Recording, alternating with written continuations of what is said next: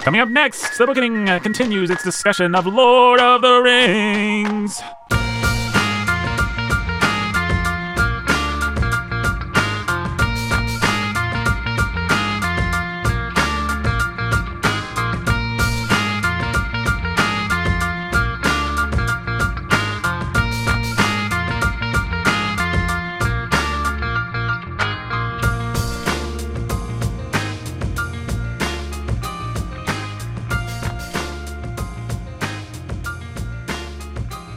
Hey everybody, welcome to the Bookening. My name is Nathan Alverson, your humble and obedient host. I'm just pulling up my notes on Lord of the Rings. Last week we got last week we got all the way through Bombadillo, Tommy B, and his wife Goldberry in Book 1 of Fellowship of the Ring. Is that all we made it to? That's all we made it through. There's a lot to talk about in Tolkien. Now, my goal today is to finish the Fellowship of the Ring. What I really wanted to do was do one book, and by book, I don't mean like a bound volume of Tolkien with a title. I mean, you know how there's like book 1, book 2, book 3, book 4? I mean one of those, right? So I was going to get us all the way to the Council of Elrond in our first episode, and then I was going to do from Elrond to Elrond's house, and then I was going to do from Elrond's house to the River Anduin and the breaking of the Fellowship. That was going to be this episode. But that's not how things worked out. So now we have a lot of Fellowship to get through. Maybe we'll get through it all. That's my intention. I don't know how much there will be to say about things and stuff. Maybe we'll have to do 3 episodes on Fellowship of the Ring. That's fine. But we'll just do what we need to, because we know you like to hear us talk about Tolkien. And why don't I introduce the people that you love to hear talk about Tolkien? You know, why don't we go out of order? He is the bright, shining king of all wisdom and wit. He is the dynamic person. That's what we call him, the dynamic person. He is a pastor. He's planting a church in Evansville, and I highly suggest that you signed up for the newsletter. Yeah. And give money. Maybe I'll even throw a link in, because I can do that now. I mean, I can't throw a verbal link in. That would be silly. I can put a link in the show notes, which is I think I'll do. HTTP. You go to HTTP. Anyway, he is none other than the pastor who's a master of reading, Jacob K. Menzel. Yeah. Woo. Hey, Jake. How's life? It's good. How are you? How's your life? What do you like better? The game life cereal, or the life that you're living right now? Or Lifesavers. Lifesaver gummies. Or Lifesaver gummies. I'm going to go with classic Lifesavers. So you like Lifesavers better than the life that you're living now? If he was eating a Lifesaver. If it was the game life or life the cereal or the life I'm living now, it would be the life I'm living now. But you throw Lifesavers into the mix and I don't know. It trumps all of them. Pretty great. Lifesavers are pretty good. Better than existence. Yeah. Same question to you, Brandon Chasteen, scholar who's a baller of reading. Hey. I'll restate the obvious. Yeah. Lifesavers? Yeah. Life cereal? Yeah. The game Life? Yeah. Where you have the little blue car or pink car or whatever. You remember that game? Uh-huh. Or Life Itself? Uh-huh. The memoir by Roger Ebert? Uh-huh. Or Life Savers? Is beautiful. Life is Beautiful, the Roberto Benigni, hugely overrated film from my adolescence. It's pretty good. Who am I kidding? It's good. Now, which one of those do you like the best? Or Life Itself, like not the Roger Ebert memoir, but just the process of being alive and existing. Life Itself by Roger Ebert. Oh, nice. Yeah, definitely. And the winner is... I will put Life Itself by Roger Ebert over Lifesavers. I'm actually not a big Lifesaver fan, with apologies to you, Jake. That's sad. But I'm also not a fan of the board game Life. I think it's one of the lamer games from our childhood.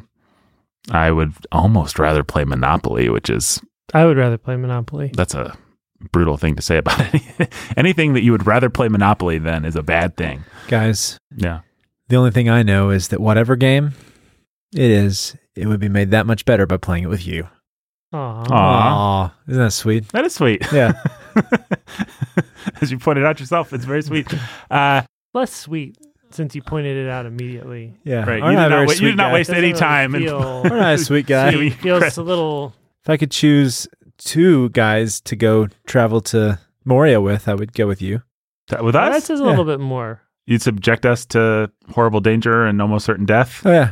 There is evil there that does not sleep. No, they awoke a dark evil, and I still can't quite understand the description of it, but it's a darkness that's surrounded by flames. Yeah. It's like a deep shadow. You know what I don't think it is a giant eye on a tower or whatever. Or if we're talking about the Oh, you're talking about the Balrog? The Balrog. The He was Balrog. talking about Moria. So. Yeah, sorry. Yeah.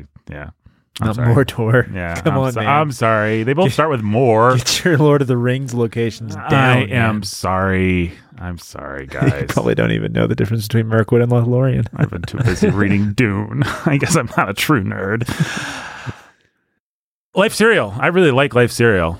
I think an overrated thing with life in its title. Wrong. Underrated. Underrated. Yeah, I think. You know what I think is overrated? What? Cereal. I thought you were going to say me. So did I. You, Nathan. You and your stupid opinions. Oh, no, Jake. I'm with you 100%. I hate cereal. I think cereal is so stupid. Like Yeah. cereal Why would you can ever burn. eat cereal? Yeah, like no. I mean, the only reason to eat breakfast is because scientists say we have to. Scientists. But other than that, breakfast is just a bogus meal. Now, I don't mind eating bacon and stuff for lunch or for a brunch, but breakfast is such a function of function and not a function of pleasure, as far as I'm concerned. You put bacon. I can eat bacon anytime. You put bacon on a bagel. Could you eat it right now? Bacon Or in the offer you some morning. bacon, yeah. Bacon in the evening. What if Bacon at supper time. you were tied up with Bacon duct at tape over your podcasting mouth? time. What if that duct tape was made out of bacon? Yeah, I would eat. duck bacon. Yeah. That sounds terrible. You ever had duck bacon?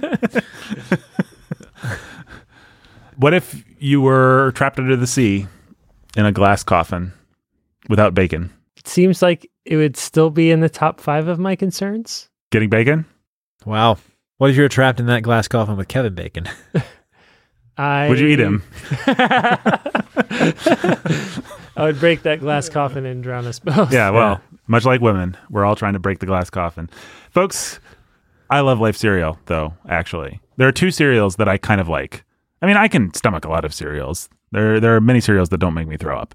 But, Like candy cereals, like Cinnamon Toast Crunch. well, specifically Cinnamon Toast Crunch. I'm not a big Fruit Loops guy, not a big Fruity Pebble Flintstone cereal guy. Definitely not a big Captain Crunch guy. That's pretty Yuck. And pretty I've never sweet liked and Captain sticky. Crunch. Lucky even as a Charms. kid. Lucky Charms I liked as a kid, at least the marshmallows. Oh, yeah. Trix is too something. Trix before they reformulated. Did Trix reformulate? Yeah, when I was a kid, Trix reformulated and made everything more bold and icky. And there was a pleasant Trix that was before it got really like syrupy, Yeah. like gross. Well, they're for kids. That's what I remember about them. Trixie cereal makers. Yeah. But Apple Jacks? Apple Jacks are okay. I can eat a bowl of Apple Jacks with some milk. Cookie Crisp. Cookie Crisp, maybe It's once a just decade. cookies. Yeah, it's just cookies. Yeah. I mean, Somebody just had an idea. Let's make cereal and just make it cookies. It's not a bad idea, but how about apple cinnamon Cheerios? Apple Cinnamon Cheerios rule, actually, Yeah, now that you those mention are it. great. Maybe I do like cereal, but I don't like the idea of cereal. No, I would never. Like seek out cereal. Right. If I was a kid and I had to eat cereal for breakfast, I would enjoy apple cinnamon Cheerios, Yeah. cinnamon toast crunch. But my preferred mode of breakfast is definitely like a health shake or something like that. Like that's all I want is like, That's what I. yeah. That's my Nathan is breakfast. pretty ripped. Yeah, I am pretty ripped before I hit the gym. If I and- can't have bacon, eggs, and coffee and toast, Right. or biscuit, Right. that would be my preferred breakfast. But if I Right. can't have that, then I make myself a little shake. Obviously, all 3 of us agree if you can get a Moons Over My Hammy or a Grand Sandwich, then Oh, yeah. Well, yeah, that's sure. your best breakfast. Those are great. It's breakfast is never worth the trouble of actually making for me, apart from throwing some stuff in a blender. No, if my, say, wife wants to make a nice bacony, eggsy brunch at around 11 on a Saturday or something like that, You're I not can, gonna You're there complain? for it. I'm definitely there for it. I'm not going to complain. But if I have to eat cereal, I'd say the trifecta for me would be Cinnamon Toast Crunch, Life, and I'm not quite sure what the third would be. Maybe frosted wheat things. What are those called? Mini Mini wheats. wheats. Mini wheats. Yeah, Those those are are pretty good. There has to be some hardiness to it, generally speaking. Cinnamon Toast Crunch is about as kid sweet as I'll go these days. You know, I actually don't mind a raisin with some raisin in it. Some actual legit granola is good. Yeah, like homemade, Yeah, homemade granola type stuff. Yeah, no. That's good. Yeah, that's the bomb. I'll actually eat that. Brennan, have we said what your favorite cereal is? No, I'm sure you guys have said it. Lord of the Rings! What do you think Frodo's favorite cereal was? Oh, man, he definitely is he's a Raisin Bran guy. He's the kind of guy that scoffs at cereal, let's be honest. Frodo scoffs at cereal? Yeah, he's going to fry up a fish. And, Yeah, you're right. All the hobbits. Yeah. Aragorn probably starts the day with some bran. Yeah. Yeah. He probably doesn't even have raisins. He's eating it straight out of the Bran box. He's an oatmeal guy. Yeah, he's an oatmeal guy. That's right. Gross. He's an old man. What's Gandalf eat for breakfast? Aragorn's like in his 80s or something in this book, right? Yeah. I think Gandalf I see him as like a English muffin kind of a guy, maybe some coffee. Coffee and toast. Gandalf might not eat breakfast. Gandalf generally pretty grumpy. I like English muffins. I haven't had one in a long time. I love a good English muffin. Yeah, they're great. Little butter on them. Yeah, a little apple butter. Ooh, I love apple butter. Let's just go get some breakfast. All right. Thanks for listening, everybody. Guys, we are now to... Boy, we haven't even met Strider yet. Fog on the Barrow Downs. We're at Chapter 8, Fog on the Barrow Downs. What do you guys think about Chapter 8, Fog on the Barrow Downs? It's where you get some of this otherworldly creepiness. Yeah. Maybe for the first... Well, you get it with the Nazgul when they show up in the Shire to an extent. But here you get the hand that's creeping down towards them with the dagger, and then they're all, for some reason, dressed in fancy robes. And... the weirdness that surrounds all that. It has some of that, what's the word that you used, fae? Fae, yeah.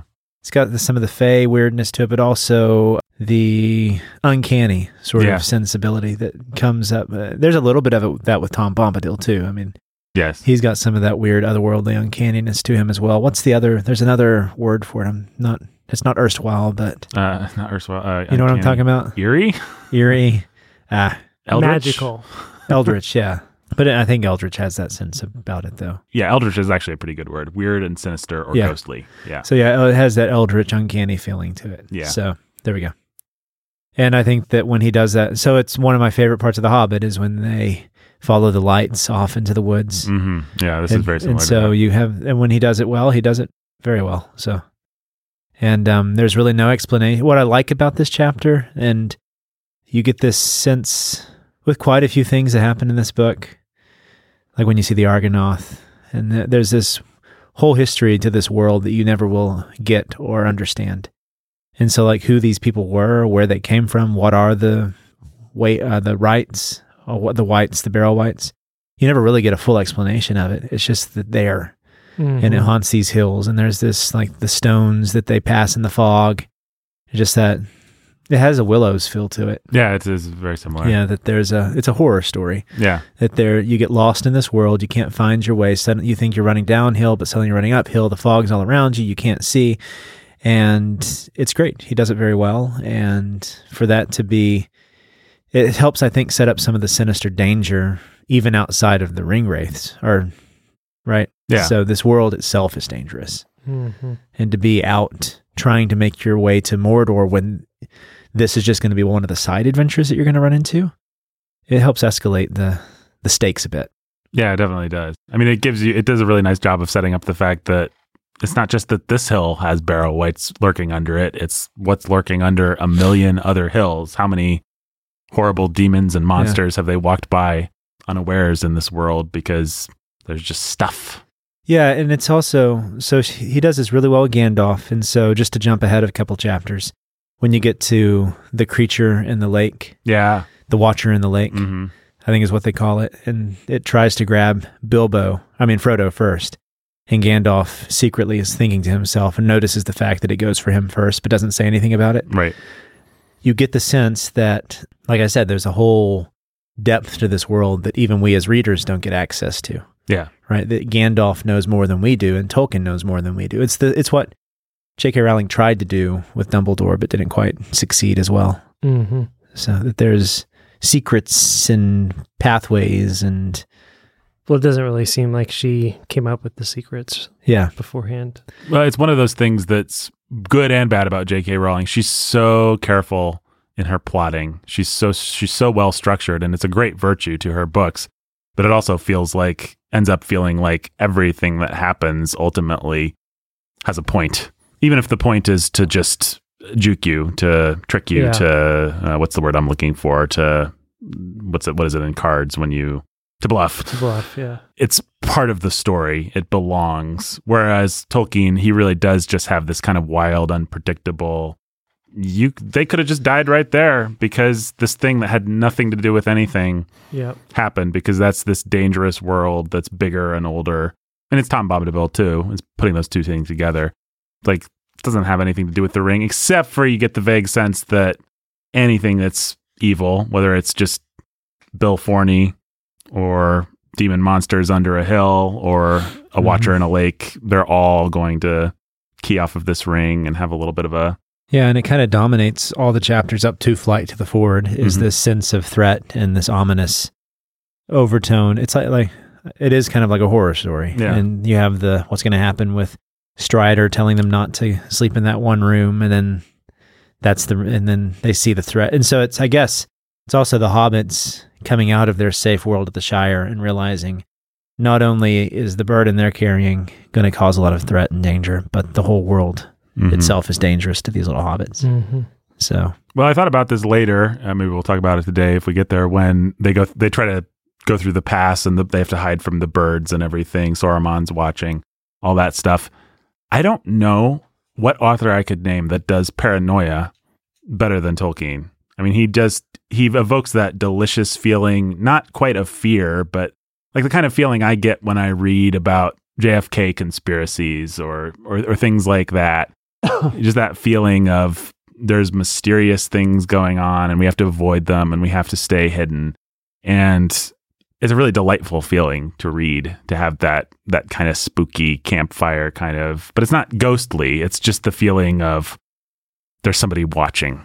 You know, a good paranoid government thriller can do the same thing, not with the supernatural, but with cameras and spies and secret identities and masks and stuff like that. There's something really delicious. And I don't know what that is. I've wondered my whole life why I like reading about things that would be incredibly unpleasant to experience. And it's not just, I mean, not everybody likes horror stuff like I do, but I think everybody to some extent likes being in the safety of their home, in their bed or curled up on their couch with the blanket and having the feeling evoked of being in a wilderness and having these eyes watch them and these things that are out of their control that they have to watch. There's something kind of delicious about it. And I don't know what it is, but it's weird. I don't know philosophically or theologically or psychologically why it makes sense that people would enjoy that sort of thing. Or if it's necessarily a good thing.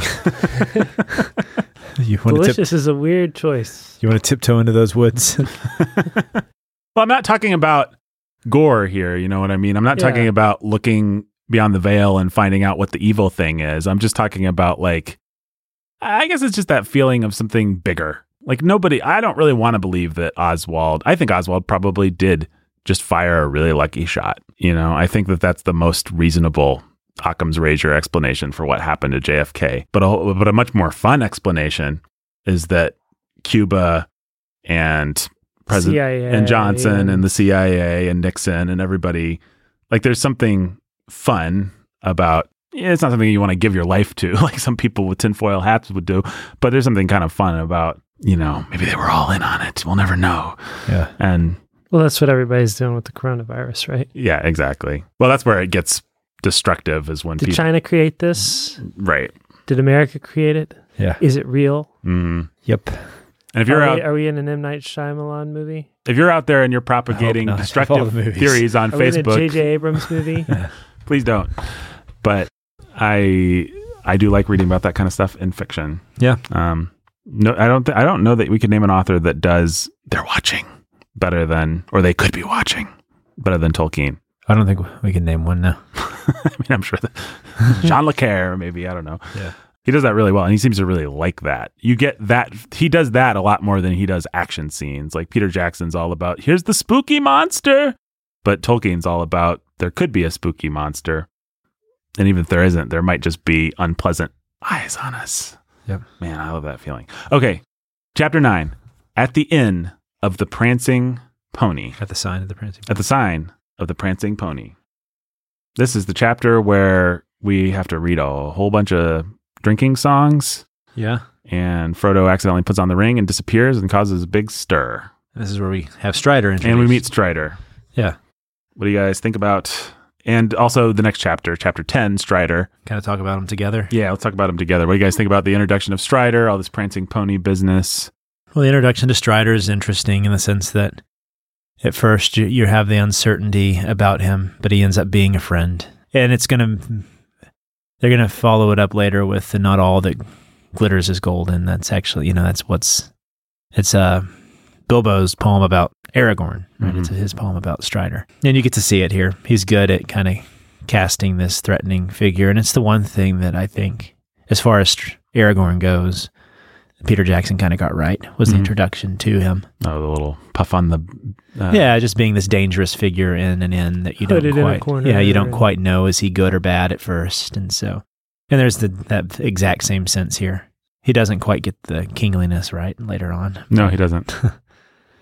with his take on Strider as being this emo guy who can't quite figure out whether or not he wants to be king. And you don't really get it in the Strider chapters, but later you will see there is that struggle within Strider or within Aragorn, but it's more of him growing into the responsibility that he does bear already. Right. I was trying to think this through the other day. What was the big difference? And with Jackson, Strider doesn't quite know whether or not he wants to be king or whether he even deserves that position. He's afraid of the power. He's afraid of the power. But here, he assumes the power. It's more the weight of the responsibility he has that is so this heavy. Is going to happen. There's no question. I'm thinking of the confusion that surrounds the breaking of the fellowship. And he realizes that it's a series of mistakes that he's made that day with decisions. And he says, well, let's just hope that the decision I'm making now to go and follow Merry and Pippin will be better than the ones that I've made throughout the day. Yeah. And so he feels the weight of the responsibility of having to make these choices, but it's not necessarily that he feels the anxiety of whether or not he's the right one to be making the choices, right? You understand? Yeah. Does that make sense? Yeah. Don't hear this as a criticism, folks, because I don't really mean it that way. Strider was a lot more flat than I remembered, just in the sense of not being three-dimensional. Like, he really is grumpy hero dude.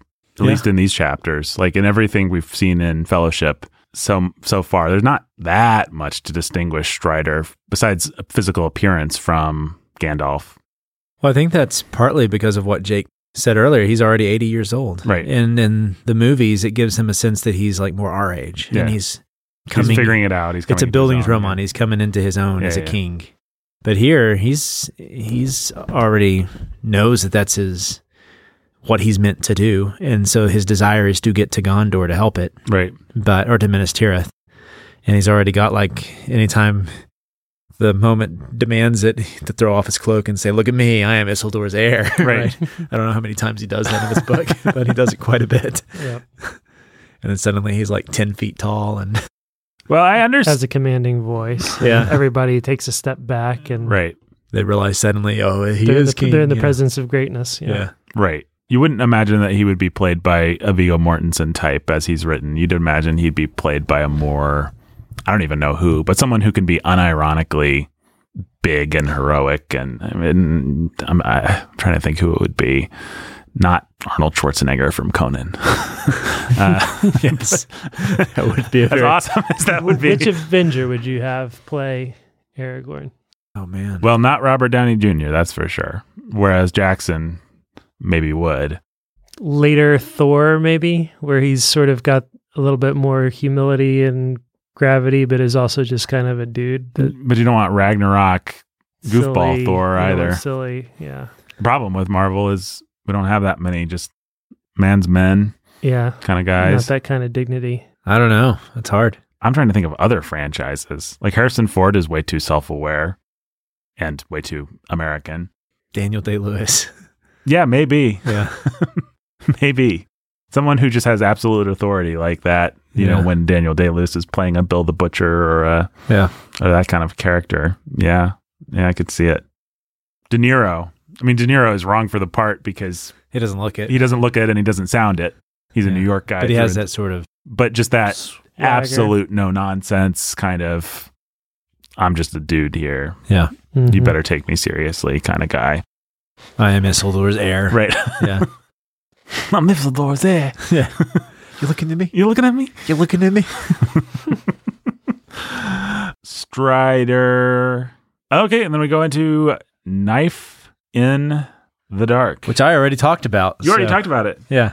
Yeah. With the eldritch uncanny quality. So we can just move right on, Nathan. Yeah, the only thing that I wanted to say is that is where the poems really dragged me down, because Aragorn tells that long story about, that's where the Lay of Berian and Luthien is. Yeah. And I like Fae. I like world building. I like stuff that's like, feels like it's extending the story and triggering my imagination. But man, do I not care.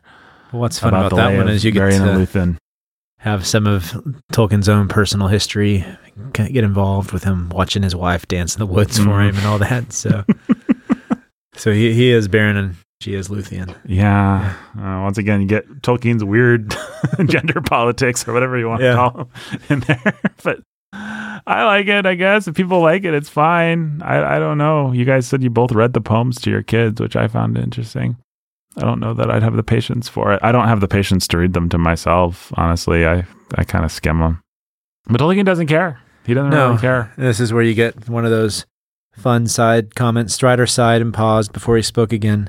That is a song, he said, in the mode that is called Anthenoth among the elves, but is hard to render in our common speech, and this is but a rough echo of it. Sorry, I'm a bad poet. So if you're bored, it's because you're not an elf. It was really great in the Elvish, though. And talk about weird. Those elves are weird, and those chapters on the elves are weird. Which chapters? Like when you get to Lothlorien later on. Oh, yeah. Well, maybe we'll get there today. We're moving pretty quick right now. Book 2. Welcome to Book 2, guys. Did we just pass right over Flight to the Ford? Oh, sorry. There's not anything to say about it. Just Brennan, give me all your thoughts on Flight to the Ford. Book 2. Jake, I know you've been chomping at the bit to talk about Flight to the Ford. Have I? Where does Flight to the Ford even happen? That's before Prancing Pony and... No, Flight to the Ford is where they... Oh! Buckleberry Ferry! Yeah. Buckleberry Ferry! Yeah, this is the other... This is where they're trying to cross the river and you have the horses in the water and they... Peter Jackson, they're all running. Yeah. The what's her face? In slow motion. Liv Tyler. We have to jump. We have the Fortuna rip-off music. Yeah. Yeah, sure. Yeah. That's a pretty cool sequence in Peter Jackson, I guess. This is where you see Liv the seriousness. Tyler's not in it. She is. Not in Flight to the Ford. The Flight to the Ford is where they're trying to cross the river to get to... Well, you guys just told me that was... The chapter Flight to the Ford is the one right before Part 2. It's where they're trying to ford the big river to get to Rivendell. Right, so that's the... it is where... Yeah. So, wait, Weathertop's happened. Yeah, Weathertop. Yeah, sorry. This is the last chapter of Book 1. Weathertop is Knife in the Dark. That's the chapter with the long, boring Lay of Luthien or whatever. Yeah. And we could talk... Yeah, we just skipped past the whole... Well, I think we'd already said what we wanted to say about the uncanny and all that. If you have any thoughts about... Nope. Okay. Sorry. Yep. Yeah, sorry. Yeah, it is... There's another good showdown with Eldritch Evil. Yep. There'll be plenty more to come. So Flight to the Ford, old Glorfindel, or whatever his name is. That's right. You get your first introduction to some of the elves. Well, I guess you had your earlier introduction with... that goofball meeting with the elves, yeah. But this isn't nearly as weird as... I mean, Rivendell is not nearly as strange as... Lothlorien. That place is just weird. I liked Lothlorien this time. Yeah? Yeah. Lothlorien, well, we'll talk about it. What do you guys think about Rivendell, where we've arrived at Rivendell? There's always a challenge when author's trying to write about a place and a time and people and everything that are better and cooler than he is. Do you think Tolkien, he's really good at evoking ancient, more evil than you could possibly imagine evil? Is he good? Is he equally good at evoking ancient, more good than you can possibly imagine good? That's an interesting question, Nathan. I don't know that he's better at it, but he's good at it. Yeah. I agree. It stinks that he cast Agent Smith. That got a big laugh in the theater. I guess you didn't catch up with those movies until a couple of years, until the third one came out. But I saw that movie on opening day, and when he walks out in his dumb Elrond wig, the whole theater cracked up. Yeah, and then they even make the mistake of giving him a very Agent Smith sounding, "Welcome to Rivendell, Mr. Baggins." Mr. Baggins. He was one of the weirder casting choices. He's fine actually for the part. He's I think, fine but for the part. he was just so iconic as time, Agent Smith. Yeah, it doesn't bother me now. I mean, my kids know him as much as the Red Skull as they do. Right. That's right. Yeah. And they don't know him as Agent Smith. When they finally get to the Matrix movies, if they ever do someday, they'll be like, "Oh yeah, that's the guy from the Lord of the Rings." Huh. Welcome to Rivendell. Peter Jackson has not. You want to talk about somebody who doesn't know how to evoke ancient good that's better than any good you can imagine? Peter Jackson has no concept about how to do the elves besides to make them boring and ethereal and yeah. Well, that's part of the problem with the movies in general is they end up making it hard for me to separate things like the elves from Peter Jackson. Yeah. Yeah. I even found it difficult this time reading through it to separate them like that. But Ian, by the way, completely done with the movies. He hates them? He No hates interest. them. He doesn't want to watch any more of them. He doesn't want to finish watching them. He says the movies in his mind are better, and The books, you mean? the movies in his mind, his imagination, the way that he imagines I it see. all Yeah, play yeah, yeah. is better, and every movie has ruined it for him, and he's just done. Wow. What'd you guys make it through? I mean, we've made it through the first two. Yeah. But he doesn't want to watch The Return of the King. No. The first one, I think he liked well enough, but the second one was just like, never Well, that one's again. a hard one, yeah. Never again. Yeah, that one's rough. So Rivendell. Yeah, Rivendell. I mean, there's a lot of Tolkien spends a lot of time describing who the elves are and just going into elf lore and who this guy is and what this guy is and this guy's relationship to this guy. It's all, to me, pretty compelling, but I'm not sure exactly. Yeah, I mean, why. it's good in the sense that it seems like, so a lot of the influence of Beowulf you start seeing here. Yeah. This is like Heorot. This is the Hrothgar's Hall, right? And so here you have the king who's more kingly than any king you've ever seen, Elrond, and all the people in his house content and happy to be there, but there's this whole courtly world that to them is real and not real. That's not the right way of putting it. There's a courtly world to them that the others don't have access to, and yet it seems he does a good job portraying it. Mm-hmm. Tolkien does. It seems, well, maybe real was the right way. I just wasn't saying it the right way.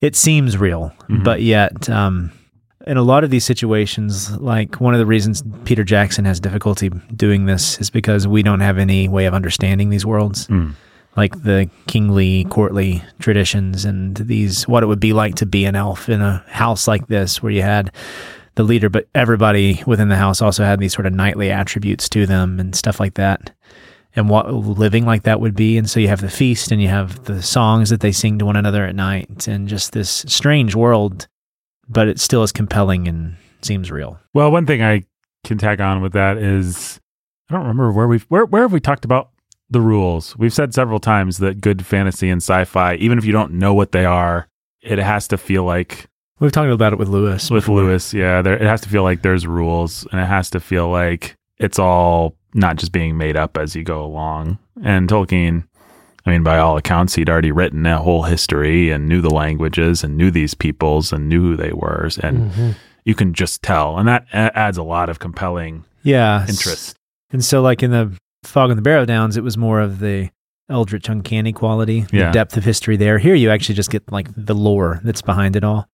In the way that this house has history to it. Elrond has history. He was there when Sauron was defeated the first time. And all these people and all the songs they're telling, there's this whole rich history and heritage and culture that seems weird and strange, but the hobbits are still in, and Bilbo kind of fits in. And I guess part of it, the way he does it too, is he lets you see the way that the elves both humor Bilbo and respect him. And Bilbo knows that they're both humoring and respecting him, and he's okay with that, and Frodo's okay with that, and all the different relationships within that house, and the way everybody kind of finds a place helps you. So you see it again later in Lothlorien with the elves and the way that they take Gimli in, even at first, so they're resistant to him. And also when they find out Sam wished that he had rope, and they told him, well, if we had known, we would have showed you like how to do this, and we would have had, but alas, you're not going to know now. Right. But there's this Beowulfian hospitable hospitality to the stranger that's there that does strike true, because it's getting at these courtly, knightly traditions that we understand through Arthurian and Beowulf romances and stuff like that. And so the elves kind of, I guess the way he kind of heightens the elves is by reaching back to the traditions that we have that kind of heighten them. And he'll do the same thing with Rohan and with Gondor. But he makes it just otherworldly enough that it seems strange to us. Like they're just sitting there singing these weird elven songs at night and stuff like that. But their friendliness to the hobbits has always been compelling to me.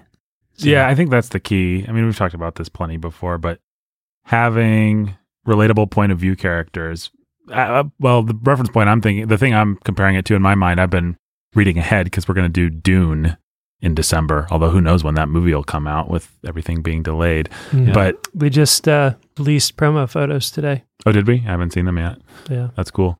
First looks. I've been reading Dune, and Dune is it's such an interesting case study. I think you guys will be fascinated by this. It is Harry Potter without Harry, or Lord of the Rings without the hobbits. It is just world building, just the courtly characters doing their courtly stuff. It's like if you just plopped down in Rivendell and had to acclimate yourself while all their crazy high and mighty Rivendell stuff was going on, or Lothlorien.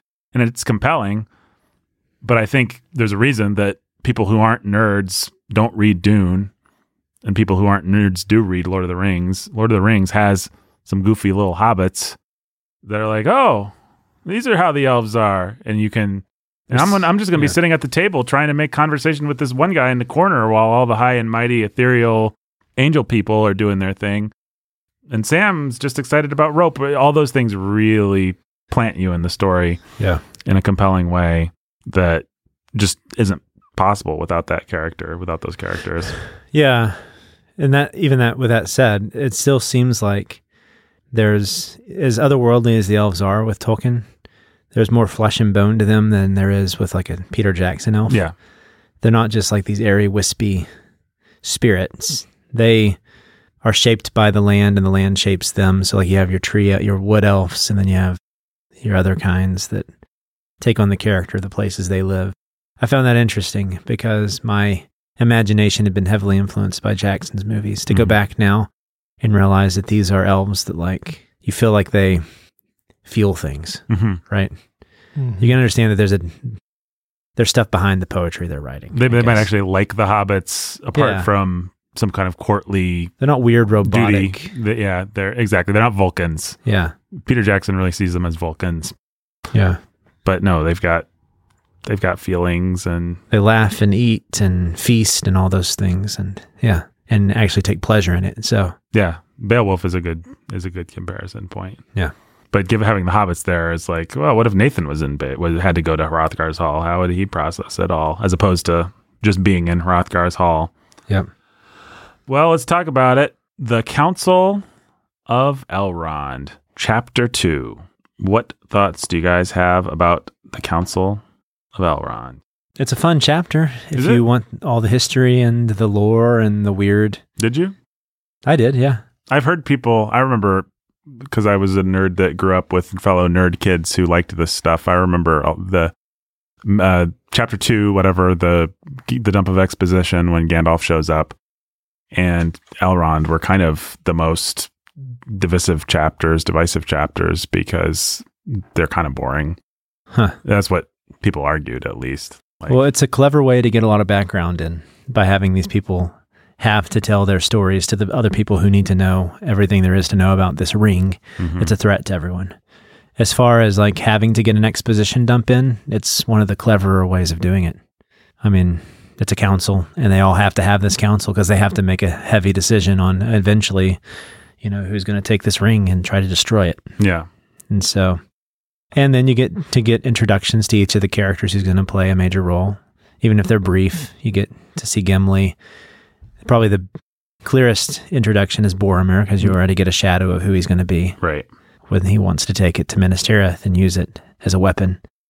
And so, I mean, there's some character building, and then there's also some of the deep history you need, and the decisions and the weight of what going on, and I don't know, it's like... It's a super important chapter for kids, I think. Yeah. I don't think that kids understand what's going on or really... Just to have the stakes laid out that clearly, almost like a high school class on who everyone is. But also you see these men arguing and weighing these things that are very heavy. Mm-hmm. I mean, it's like, I guess as a young man, it's like sitting outside the door of an elders meeting or something, as these people are weighing what to do with this great evil. Listening in on something that we shouldn't be. Yeah. Right. And it's a good chapter because you also then get to see Frodo take the responsibility on his shoulders. And although they make it much more pro forma, or Tolkien is much more pro forma about that than Jackson. Jackson really wanted to heighten the drama of, is he going to do it? He's going to do it. He did it. Whereas in the book, it's just like, I'm going to do it. And everybody's like, yeah, we thought you would, considering that. Oh, and it's just literally no one else listening can. in the book, right? Yes. Yeah, that's right. I always really liked this chapter. To me, it felt like a really good high school lecture, like that sort of late afternoon feeling of you've eaten lunch and you're kind of halfway falling asleep and it's a little bit dreamy, but there's a teacher that you like and they're just going on and on and on about something that's really interesting to them and it's pretty compelling, but you also feel a little drowsy, that kind of magical, delightful feeling, right up there with paranoia as far as feelings go. Yeah. Delicious feeling. Yeah, that's the word I was looking for. I'm with you. I like this chapter. Yeah. I guess we should talk about Saruman. What does Saruman represent? What does he represent? I don't know. He's a bad guy. It's not easy to come up with questions for this stuff, guys. But we do need to talk about, this is the big introduction of arguably the villain. I mean, this is the only, Sauron is just a force of evil. Saruman is like a bad dude. But you guys, think about that, Saruman. I mean, I like the dance fight he has with Gandalf. Oh, yeah. That's awesome. The way Tolkien describes that. So you have elected the way of pain. And then he spun me in circles while a disco ball descended from the ceiling. I've never been so humiliated. I gave you the chance of aiding me willingly. I always thought that scene was kind of cool. I mean, it's stupid. No, I mean... It's an interesting element to have in this story that you have these great it foreshadows what will happen with Boromir, but also then helps you get some respect for Boromir because at least he repents and is sad at the end of what he had done, even though he doesn't get his big magical scene like he does in the movie. He does get the same character arc that Boromir gets, right? Right. Though I did miss that. That's one of the things. I think Jake has already said this. I think that's one thing the movies got right. Yeah, was they improved Boromir. letting Boromir die. Yep. I actually like the scene that the movie adds where they're in the snow and Frodo drops the ring and Boromir picks it up, and they give him some dialogue. I think that Tolkien has later for him, but it's nice to be laying in who Boromir is and his temptation earlier. Yep. That's the kind of thing you can do in hindsight, though, that I don't fault Tolkien for not thinking to do when he was writing it. I mean, so two things. One, it's interesting to think that Sauron at one point was just a man like Saruman, who the ring and through his... Well, technically, Brandon, he was one of the... I don't know what they're called. He was a godlike kind of... The something. The Malakoi or something. Yeah, the Malakoi. Technically, he was one of the voices that was singing reality into existence under the god figure's other voice. Then he decided to sing a discordant note. Actually, that's Malkor or whatever. That's like the proto-Sauron. Even worse than Sauron. Yeah, right? The other Dark Lord. Yeah. But then he got defeated and thrown into the Great Void. As happens. And then Sauron comes and takes over. Sauron did the same thing, Yeah. But he at one point was, I think Gandalf makes the point that he was a man or an angelic. He wasn't always fallen. Right. Like he is now, right? Yeah. And so you get to see that with Saruman. The excuses that, I guess you get to see the threat and the reality of what it would have been had Galadriel actually taken the ring, or had Boromir actually taken the ring. That at first it would have seemed like it was a good thing they were doing, because he tried to make the argument to Gandalf, well, we're just going to abide our time and then we'll beat him, right? We just kind of go with the flow and then we find our right moment and then we'll take charge and we'll use the ring for good.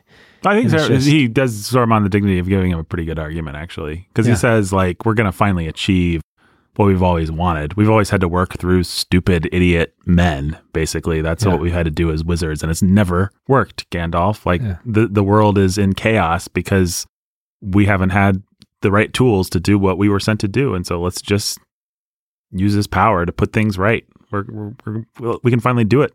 Yeah, and I totally agree with Tolkien. I think that as I've been hearing people talk about COVID and all the conspiracy surrounding it, I am a complete believer in the banality of evil. Right? They're not like just twisting their mustaches thinking, "Oh, now how can I be evil today?" Right?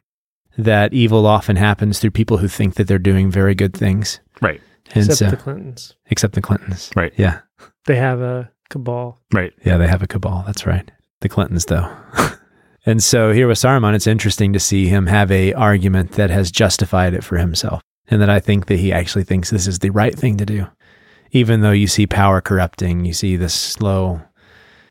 way that power twists us and greed twists us to believe things that are monstrous. But I think it's just an accurate portrayal of how that happens. The libertarian conspiracy theorists often get it very wrong because they want to think all these people are Sauron. Right? But it's just not the way it is. No, it's not. I don't know. He's a good character. He's one of the more nakedly metaphorical ones, I would say. Whether Tolkien intended, Tolkien would hate me saying that. He's allegorical? Yeah, well, he feels like it. Yeah. He's every politician who's ever said, let's embrace this thing that's bad so that we can ultimately do something that's good. Yeah. I won't color it in any more than that, folks, because I'm not Nathan of the many colors. I am Nathan of the black and white. Anything else to say about the Council of Elrond? No, and I think Jake may have been right. This may be a good place to stop. Yeah, no, I think it's a perfect place to stop. The one other thing I would say about the Council of Elrond is, for all the mockery that people make of Tolkien leaving that eagle, what they say is an eagle plot hole, that they could have just flown the ring to Mordor, he doesn't close that loop necessarily. He kind of does, but he's not at great pains to close that. But man, he goes out of his way to answer every other objection. Why couldn't we give it to Tom Bombadil? Why couldn't we throw it into the sea? Why couldn't we do this? Are there any dragons around? Like, he makes those characters go through every objection that a reader could possibly raise. Like, is there anything else? Can we just keep it at Rivendell? Can we just give it to one of the good guys? Is there anything else we can possibly do? And he just he takes pages and pages. Nope. You have to read this book. You have to read this book. But it's something that doesn't happen in a lot of I can't think of a specific example, but your modern, like, Marvel-y kind of things. It'll be like, well, we got to get the glowy thing because we got to get the glowy thing. Bad things will happen. But just taking the time to lay it in and to discuss every possible other option. Do we really have to go back in time? Is that really the only way to do this? Well, that would be a good example. Yeah. That feels like a very arbitrary movie for all its merits. Yeah. Whereas Tolkien is at great pains to make it feel like the only thing we possibly could have done is not just sent the ring, but sent it with Frodo, actually. I think we needed another... They should have just novelized those movies. I think we needed a part 2 before we got to Endgame. It should have been a trilogy? The Council of the Avengers. They're just sitting there for like 2 or 3 hours debating. And here now is the possibilities. Yeah. Doctor Strange gets up. Here are all the stones. Here's the history behind them. This is why this is the only way. I'd watch that. Yeah, I would. That would actually probably be a pretty good movie. Yeah, there we go. I mean, it wouldn't be a good movie actually, but all right. Well, I guess we are basically going to get to talk about book 2 of Lord of the Rings next. And we've also got to talk about The Moon and Sixpence and Waiting for Godot soon, guys. I don't think either one of those is going to take more than an episode or 2 max. Probably not more than an episode, either one. I don't think so. So we will actually, basically, folks, be able to stay on schedule. If I'm not mistaken, we're supposed to hit June with Kill a Mockingbird. And I think that will still happen, even though we've taken a convoluted road to get there. Oh, man, I'm happy to be back in that book. I haven't started it yet, but I'm happy to hear you guys say it still holds up and it's awesome. Nearing the finish line. It's good, isn't it? It's a good book. Wow, and you just started it like this weekend or something, right? Yeah, like 2 days ago. It draws you in. Yeah. It's a good book. Yeah. Well, I look forward to getting back to it. The other thing I look forward to doing each and every week is calling out our patrons. Now, Jake, how do you get to be a patron of The Bookening? You go to patreon.com/thebookening and you give at least $10 a month. $5 a month gives you access to all kinds of behind-the-scenes content. A myriad amount of videos now that you can watch. Lots of videos, fun videos. $1 a month gets you nothing except our gratitude. Yeah. But $10 a month gets you the donor shout out, and $25 a month gets you the donor shout out plus an annual t-shirt. Yeah. It's almost time for that next t-shirt, isn't it? Is it not? No. Oh, never mind. We got Brandon, months are you and months to go. A, having a stroke, and B, assuming it's Christmas time? Brandon is wearing a red Santa hat. I always assume it's Christmas. He's swaddled in Christmas lights. Yeah. $50 a month is easily the best of the bunch because you get the donor shout out, you get the behind the scenes content, you get the donor shout out, you get the annual t-shirt at Christmas time, not in April. and you get a copy of every book that we do on this show sent to you months in advance so that you have plenty of time to read along with us. And those copies of the book are quality copies that are all personally signed with a little note to you. Yeah. Signed, sealed, and delivered. Signed, sealed. And not signed by just anybody, but signed by the three of us. We could do another level where we just have anybody Yeah, where we just sign the books. Yeah. You give us $40, we'll have some schmuck sign the books. No. That would be funny. That would be funny, but let's not do that. That sounds like a terrible idea. Guys, Jake, you didn't talk about the best reward level of all. I know there's lots of people with money burning in their pockets right now. Well, there's also $100 a month. And that's fun because you get You get everything else that we've talked about. Plus, you get to pick a book that we do. You just get to determine it. For example, one of our $100 a month supporters managed to get Brothers Karamazov bumped from December to January. So sad. And threw Dune in December so that we could read it in time for the movie. Yep. Thank you. Now we get to read a depressing Russian novel during the most depressing time of the year. So we can be double depressed. Get lots of vodka. Oh, we'll get lots of vodka. I'm looking forward to it. I like Dostoevsky sometimes. I think Brothers K is going to be the one. It's going to be the breakthrough for Dostoevsky. That's my favorite that I've read. Yeah. Dune, I'm really enjoying, so thank you for that. I've been reading ahead on that for whatever reason. Because you're a nerd. Because I'm a nerd, and I've just been on a sci-fi kick. Speaking of sci-fi kicks, why don't you guys say what sci-fi character each one of these Oh my goodness. it reminds you of? I will alternate between the two of you.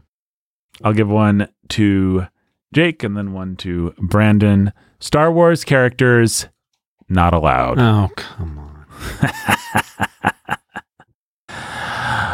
Robert around to the Lovebirds, Jake. Captain James T. Kirk. It's close to being Star Wars, but that's Star Trek. The Artful Anthony Dodger, Brandon. Riddick Pitch Black. All right, the Chronicles of Little Anthony Cigar Store, Jake. Ellen Ripley. All right. The Immortal Chelsea E. Robert Neville from I Am Legend. Oh, yeah. Jimmy Beam and Little Annie Oakley. Spock. From Star Trek. Lily of the Valley. Donnie Darko. Donnie Darko from the movie Donnie Darko. Andrew and Esther the Lovebirds. Malcolm Reynolds. Malcolm Reynolds, what's he from? I think Firefly by the picture. Ah, yes, that sounds familiar. Did I say Little Lily of the Valley? Andrew and Esther the Lovebirds. Fox Mulder and Dana Scully. Hey, there. Come on, you burned two and you took one of mine. Sorry. The Keith Master. Sarah Connor. Terminator franchise, of course. David's Mighty Men Trucking.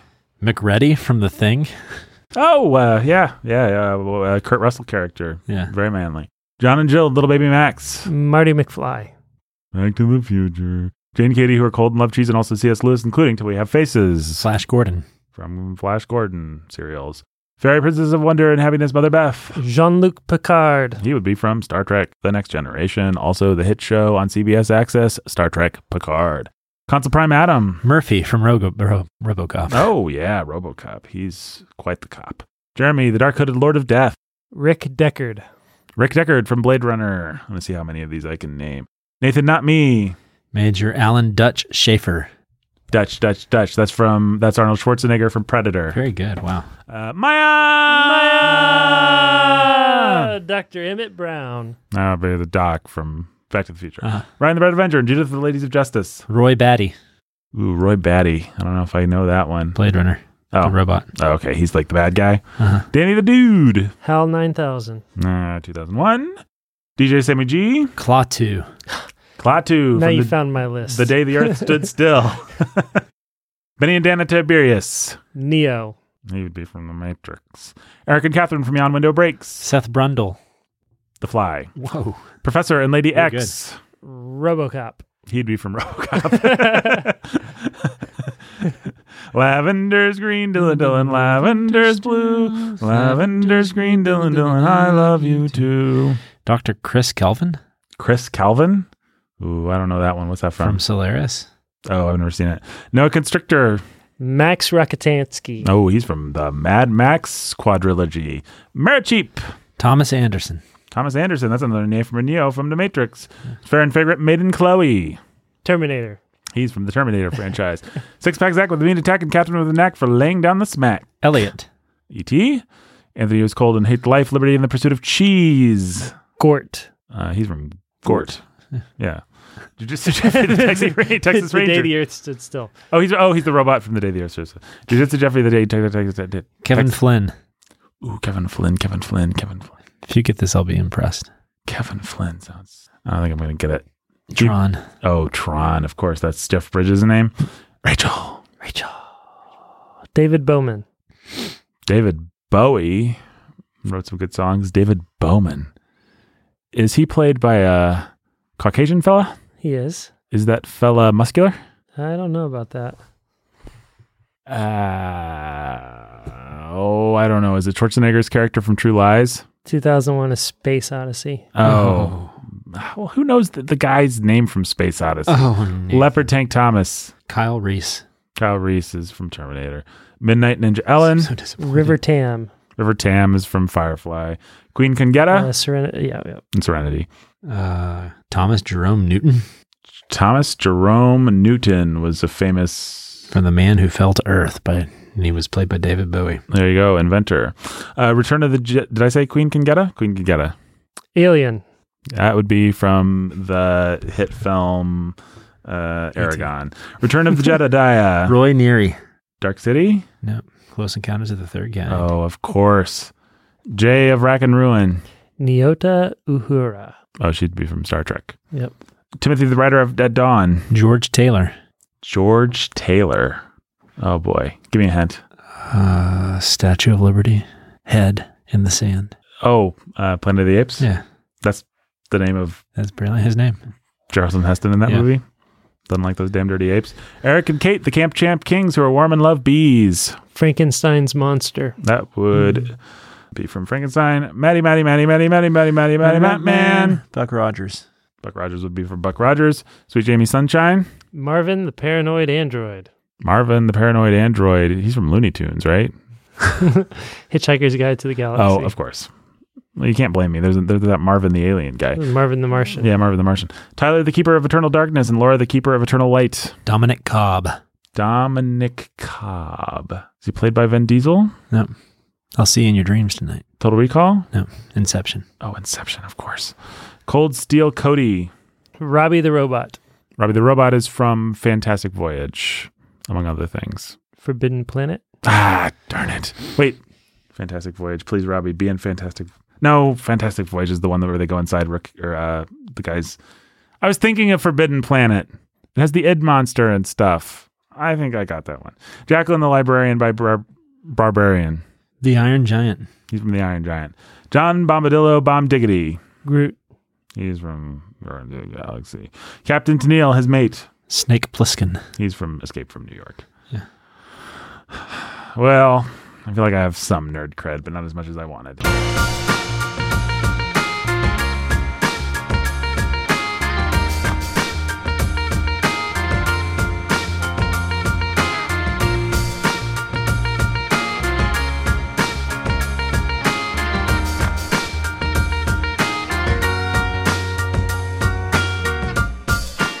All right, folks. Thanks for listening. we'll be back. I think we'll be back with some things that aren't Lord of the Rings, and then we'll get book 2 after we clean up whatchamacallit, Waiting for Godot and Moon and Sixpence. That sound good, guys? Sounds great. Yep. All right. Book of today, written by Brandon, performed by Brandon and his puppets. Support us at patreon.com/thebookening. And until next time. Ever the road goes on and on. Back to the door where it began.